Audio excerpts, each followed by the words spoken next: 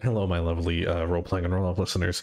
It is I, Raven, the faithful DM of this podcast and this campaign, here to let you know that we will be back later today, probably if my plan goes according to plan, in like an hour, with episode 5 of the campaign.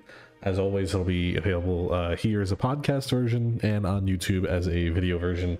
And going forward, we will be back on our original schedule of every Friday at 8 a.m. Eastern Standard Time. However, as I briefly mentioned in the last episode, which was also an update, I'm sorry to make two little update episodes in a row. We've been gone for quite a bit. And so what we ended up doing for our 4th session, it was a very rusty session, and the recording didn't come out that great anyway. And we introduced a new player, Ruth, who is playing a Felis by the name of Prowl, who you will get to know a lot better in the episode that goes up later today, which is our 5th session together. It was an important session, but a lot of it was just kind of settling in again. So I have ultimately decided we're going to keep that to ourselves. I think it was a good opportunity for the returning players to just kind of like get back in the groove of it, because none of us have played D&D in months, and it was a good opportunity for Ruth, who we've played with before, but she's never been on like a show such as this one, to kind of understand how I DM versus the other DMs she's had. So instead, what I'm going to do here is give you guys a brief recap of the 3rd and 4th sessions you missed. I'm not going to re-go over session 1 and 2 because they're still readily available and good to go. But this is just a super off the wall quick recap, just coming out of my mouth. I'm not going to write it out in advance or anything.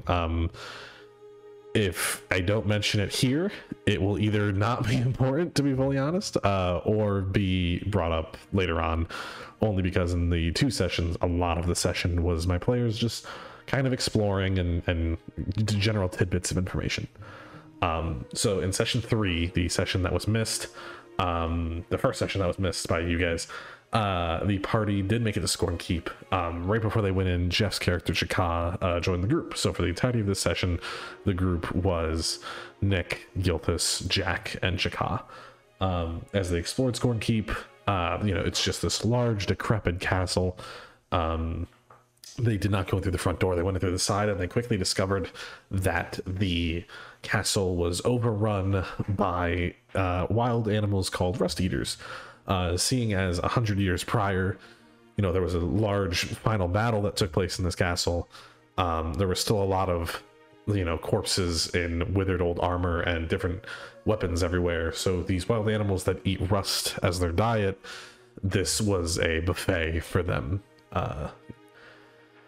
So they slowly made their way through the castle. They knew what they were looking for was a library of sorts, but they weren't quite sure where to find one, so they just kept looking around. Eventually, the group of bullywugs bandits came into the castle, and combat ensued. These bullywugs were only ever there because they skipped the bullywug camp that was originally designed for session 2. So since all of those bullywugs are still alive and noticed that Scornkeep, somebody had made it inside, they followed. They dealt with them pretty handily. Nobody went down. Combat went relatively smoothly. Jack got a little low on HP, but all in all, everyone was okay. They did make a new enemy out of the bullywug leader, Anthony, who puts on a fake French accent and believes himself to be some kind of hero. But once they scared off the bullywugs, they continued to explore the castle, and they found a number of things. The second floor was much more rickety than the first. They did find a healthy amount of treasure, including a large gemstone-like egg found by Jack.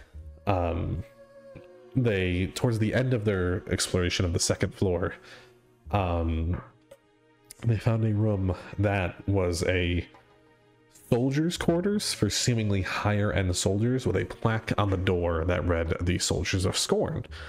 However, inside the room, they noted that while a lot of the previous rooms had been pretty dusty, this room had a lot of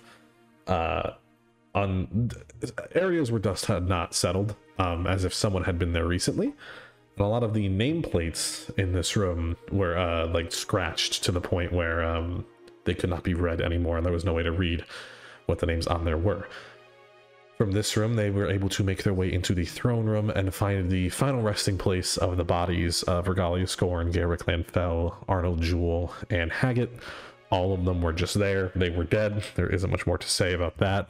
However, Gerwick's greatsword was missing. But going behind the throne, they managed to take the stairs up to the personal quarters of the king.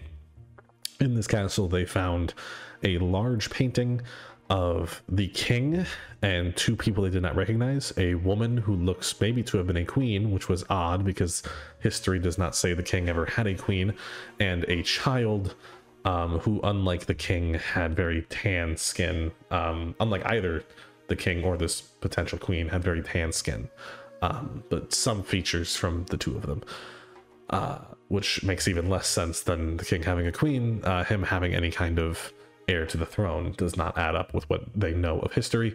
But they pressed further on. They found the king's old bedroom, as well as like a war room that just detailed different ways he was trying to not only crush Gerwick's rebellion, but also, if he had his way, eventually make his way into the other continents of Alova. Finally, they did manage to make their way into the library. There was a young wild roc living there, and so they had to fight this large bird, not on the roof of the castle, but on a balcony. The battle went well. At the very end, both the roc and Jack plummeted to the ground. Jack was downed, but combat was over, and the party managed to get him back up.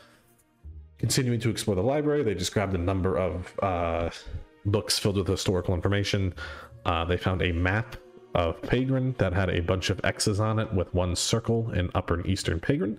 And finally, they found a journal from the Scorn King himself, which just detailed a lot of different things he was up to, a personal journal, but the final entry mentioned that he wanted to kill someone or something by the name of Bemiscus.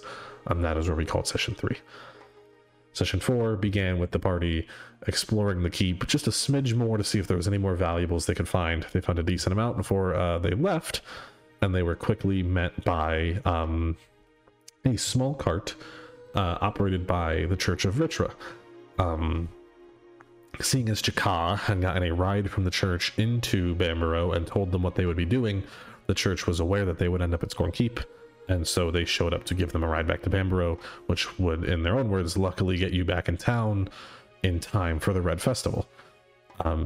So they took the cart. The party made a poor church member in the backseat uncomfortable because at this point Gilthus was still shirtless.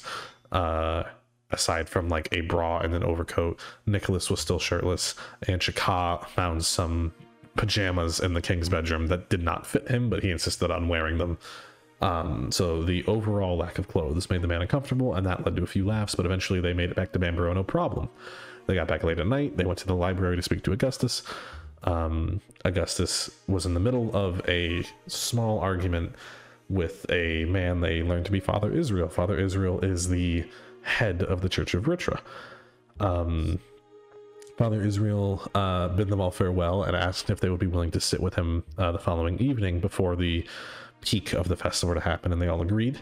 Augustus explained that Father Israel is nervous about reclaiming history because he worries that perhaps if, quote-unquote, the wrong hands were to get their hand on history, they could be doomed to repeat it, and nobody wants a repeat of what happened 100 years ago. Augustus allowed the party to stay in different study rooms of the library as a makeshift inn, because with the festival going on, all of the taverns and inns in town were either full or charging a ridiculous amount of gold. The next day, early in the morning, a felis by the name of Prowl Peerpaw made their way into town. Prowl is looking for his brother, and with how populated Bamborough is, especially with the festival going on, Prowl thought this would be a good place to look. Their brother is a powerful wizard, so when they asked a nearby guard if they knew a place to gather information or knew anyone, and the guard mentioned offhand that there was a powerful wizard staying at the library, Prowl made their way directly there. At the time, Chaka and Augustus were just going over the various things they had found at night, or rather the previous night. When Prowl arrived, the three made conversation, and unfortunately Augustus had never heard of Prowl's brother before, but at the same time, Chaka happened to be looking through some books and noticed that at one point or another in the past 6 months, Prowl's brother had checked out a book for a day. The rest of the party showed up, and they all decided to go experience the festival and see if there were any games or merchants about. As they were doing so, Shaq finally showed the egg he found to the party, and Chaka was able to deduce that it is a unfertilized egg of a gem dragon. He only knows this because his university, Uga, in Millstone, happens to have one on display. He knows they're valuable. He can't put an actual number on it, but it is a high value, and how these eggs, when fertilized, would produce a gem dragon. Though this one, at this point, has no odds of being fertilized. They decided not to try to sell it at the festival because there's no way they would get a fair price on it, and instead opted to play some festival games while Chaka stayed at the library to study with Augustus. Gilthus played ring toss and won in a game against Crutch, though Jack was not there to see his old adversary. Prowl decided to play some archery and almost got conned out of his prize, but managed to get him in the end. And finally, Nick played a different form of ring toss with a little girl who did not seem to know how to run a stand well, but she reminded Nick of his younger sister, and so he was happy to play with her.